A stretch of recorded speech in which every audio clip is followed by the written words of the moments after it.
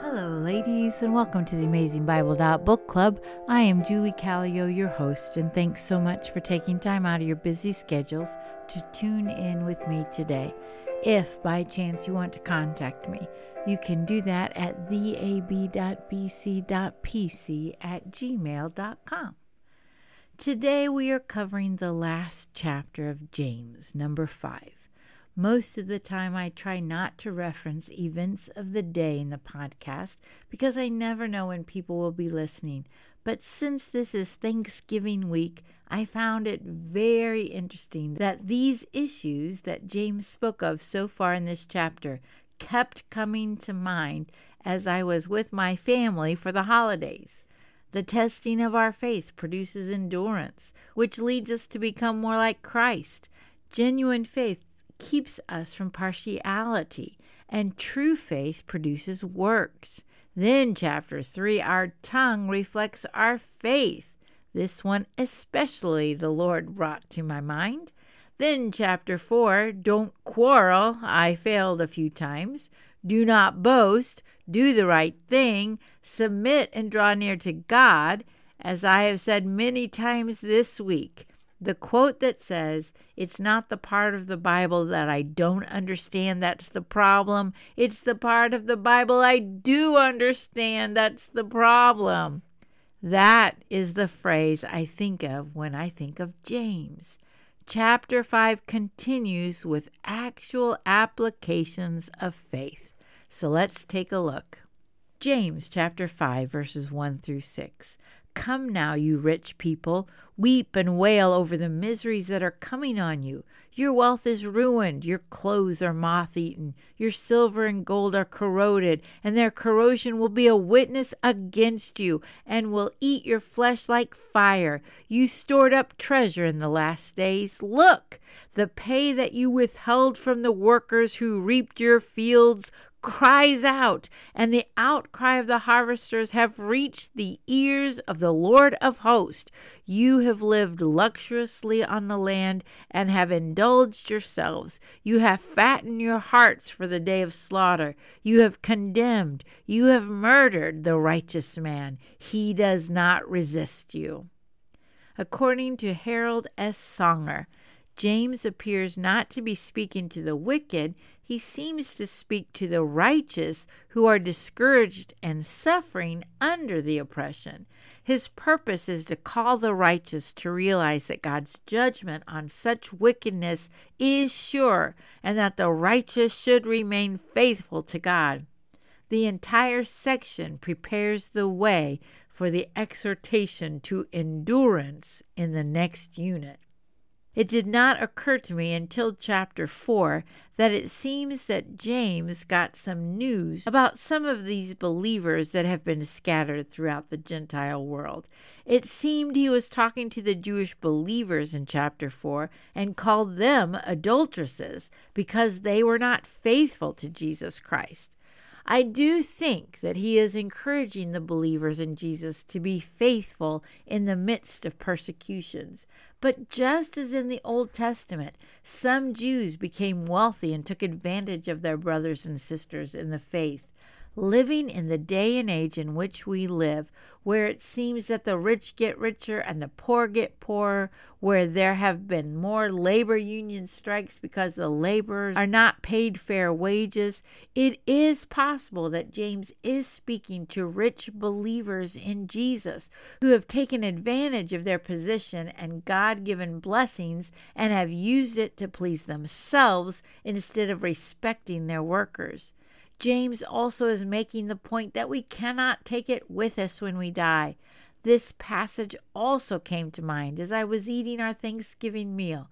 We had so much food, and I am so thankful, but the Lord would not let me forget the various people, even in my own town, that do not have the plethora of food that we had.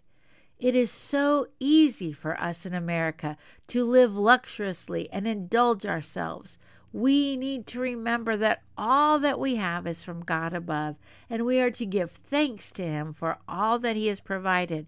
But we must also do our part to help those in need as the Lord brings opportunity. We must not forget the lowly, for the Lord hears their cry.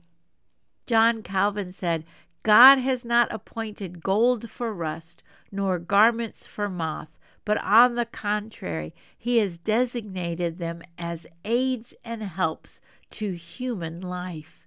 Since the Lord knows all these things, and since he hears the cry of the needy, and since the Lord is coming back, verses 7 through 11, therefore, brothers, be patient until the Lord's coming. See how the farmer waits for the precious fruit of the earth and is patient with it until it receives the early rain and the late rains. You also must be patient. Strengthen your hearts, because the Lord's coming is near. Brothers, do not complain about one another, so that you will not be judged. Look, the judge stands at the door. Brothers, take the prophets who spoke in the Lord's name as an example of suffering and patience. See, we count as blessed those who have endured. You have heard of Job's endurance and have seen the outcome from the Lord. The Lord is very compassionate and merciful. The Greek word for the Lord's coming is parousia, which means presence, and it is used many times of a king coming or being near. In this section, we see that we are to be patient because 1, the Lord is coming, and 2, the Lord's coming is near. We are to be patient with people and with circumstances, just like the farmer does with the rains in the harvest season. The farmer must trust in the God of the weather. Again, in verse 9, we are told not to complain and not to judge, because the judge is standing at the door. I heard a really good sermon illustrated by C.J. Mahoney about this passage. There was a teenage boy who was getting pretty big in his britches. His mom told him to do something, and he had had enough. He was not a little boy anymore. He began yelling at his mom, and at the end of his tantrum, he said to his mom, "You're a fool." Now, unbeknownst to him, his dad had come home from work and was standing at the door, and he heard the whole thing. When the son got a breath, his father said in a low and slow voice, "Who's the fool?" The son turned, looked at his dad, got red in the face, and said, I'm the fool. I'm the fool. I'm the fool." Ladies, the Lord is standing at the door. He knows all things, and we need to keep that in mind as we are waiting for his return. Now, instead of the farmers, we are to consider the lives of the prophets and their suffering and patience. Warren Wiersbe said, "It has been said, the will of God will never lead you where the grace of God cannot keep you." The Lord was faithful to the prophets. He will be faithful to us. Then the third example of endurance was Job. Harold S. Songer said, quite accurately, James speaks of the steadfastness of Job rather than his patience. Job did remain faithful to God in his suffering, but he did complain and thus was hardly patient. For those who are not familiar with the book of Job, it is the first Old Testament book of poetry. Job served the Lord. Satan asked the Lord to test him because he was sure that he would not be faithful, but he was wrong. Through his testing, Job's herds, his servants, his children were all gone, and then even his health was taken away, but Satan could not take Job's life. After the trials, verse 12 of chapter 42 tells us that the Lord blessed the latter days of Job more than his beginning, and he received 2 times as much back from the Lord. Warren Wiersbe said, God has to balance privilege with responsibilities, blessings with burdens, or else you and I will become spoiled, pampered children. God never wastes the sufferings of his saints. Verse 12 reads, "Now above all, my brothers, do not swear, either by heaven or by earth or with any other oath. Your yes must be yes, and your no must be no, so that you won't fall under judgment." Ladies, we are to be women of our word, and we should not need to swear or take an oath to prove that we are telling the truth.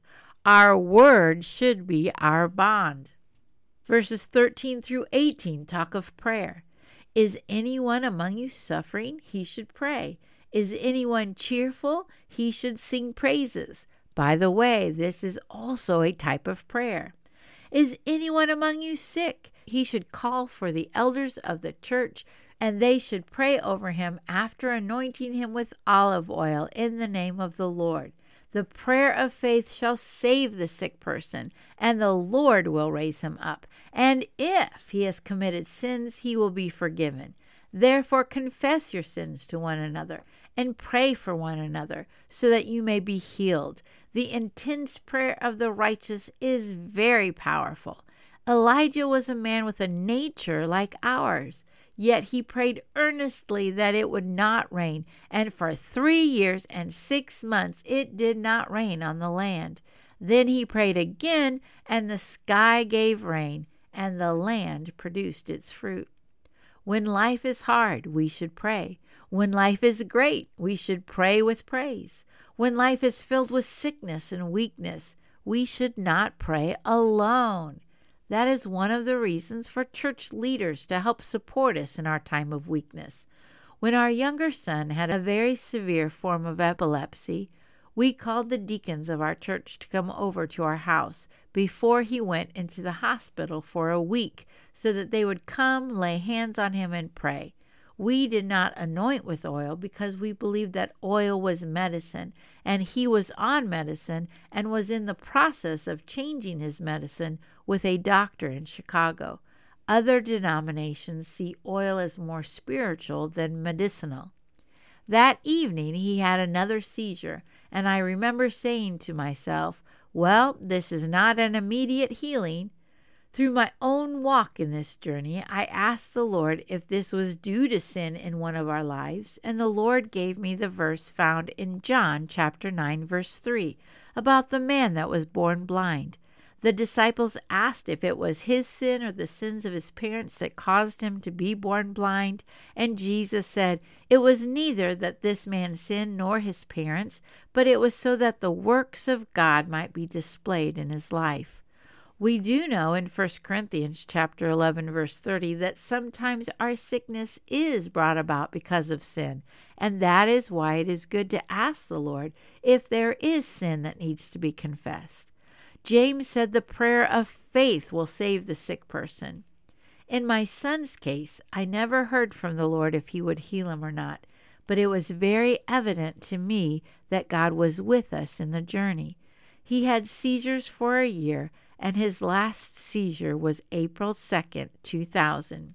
He was on medicine for 6 more years, and his last medicine was on January 11th, 2006.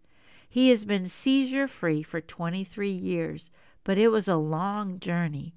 Why does God heal some and not others? I do not know. But what I do know is he is with us in the darkness, and we are never alone, even if it feels like it sometimes. As James chapter 1 tells us, trials make us more like Christ, and they are never wasted, but they are always purposeful. In this section, James uses 3 different Greek words for prayer. In verses 13 and 14, it means pray to God, pray earnestly for worship or supplication. In verses 15 and 16, it means prayer, petition, votive, or vow. Then in verse 16b, when it says intense prayer, it means request and supplication. The intense prayer of the righteous is very powerful. Harold S. Songer said, the quote has great power in its effect can be understood to mean when God makes it effective. Then we are to look at the example of Elijah, who has a sinful nature like ours, yet he prayed. Literally, it is, and with prayer he prayed for it not to rain. Wiersbe said, many people do not pray in their prayers. They just lazily say religious words, and their hearts are not in their prayers. The story of Elijah is found in 1 Kings chapters 17 and 18. Harold S. Songer said, "A man like us, and the fact that his prayer altered the cycle of nature should encourage us to pray that the nature of our existence and that of others would be changed." This leads us to the end of James, verses 19 and 20.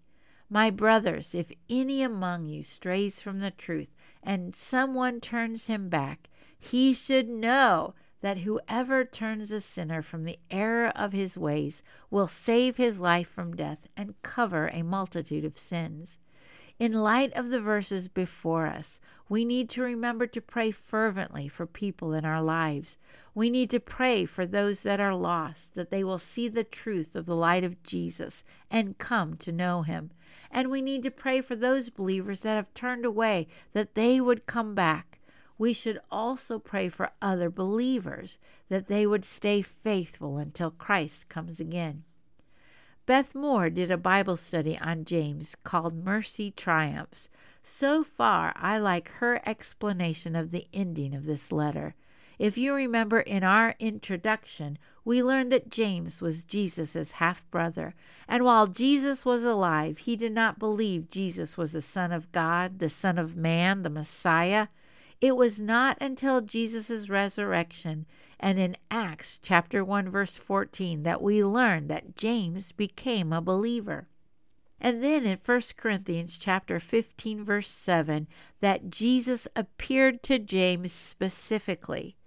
Moore believes that James ended his letter this way because Jesus appeared to him, turned him around, and covered a multitude of sins in his life. As she explained, mercy triumphed. It happened in his life, and we are to be instruments to help mercy triumph in others' lives as it has happened in us as well. So ladies, has the Lord laid on your heart someone you need to pray for? Is there an issue in your life that you need to pray with a brother or sister in Christ? Do you need to call the leadership of your church to come and pray for you? Are you a woman of your word? Are you enduring persecution? Are you staying faithful? Do you know that the Lord is standing at the door? Are you ready for his return? Are you remembering the poor? Are you living in luxury and self-indulgence? If you are a boss, do you treat your workers fairly and bless them? Is your treasure in heaven or on earth? As Jesus said in his Sermon on the Mount, "For where your treasure is, there your heart will be also." Now that we have finished James, when I think of him, I think of Jesus. May that be said of us also. Until next time, and thank you so very much for listening.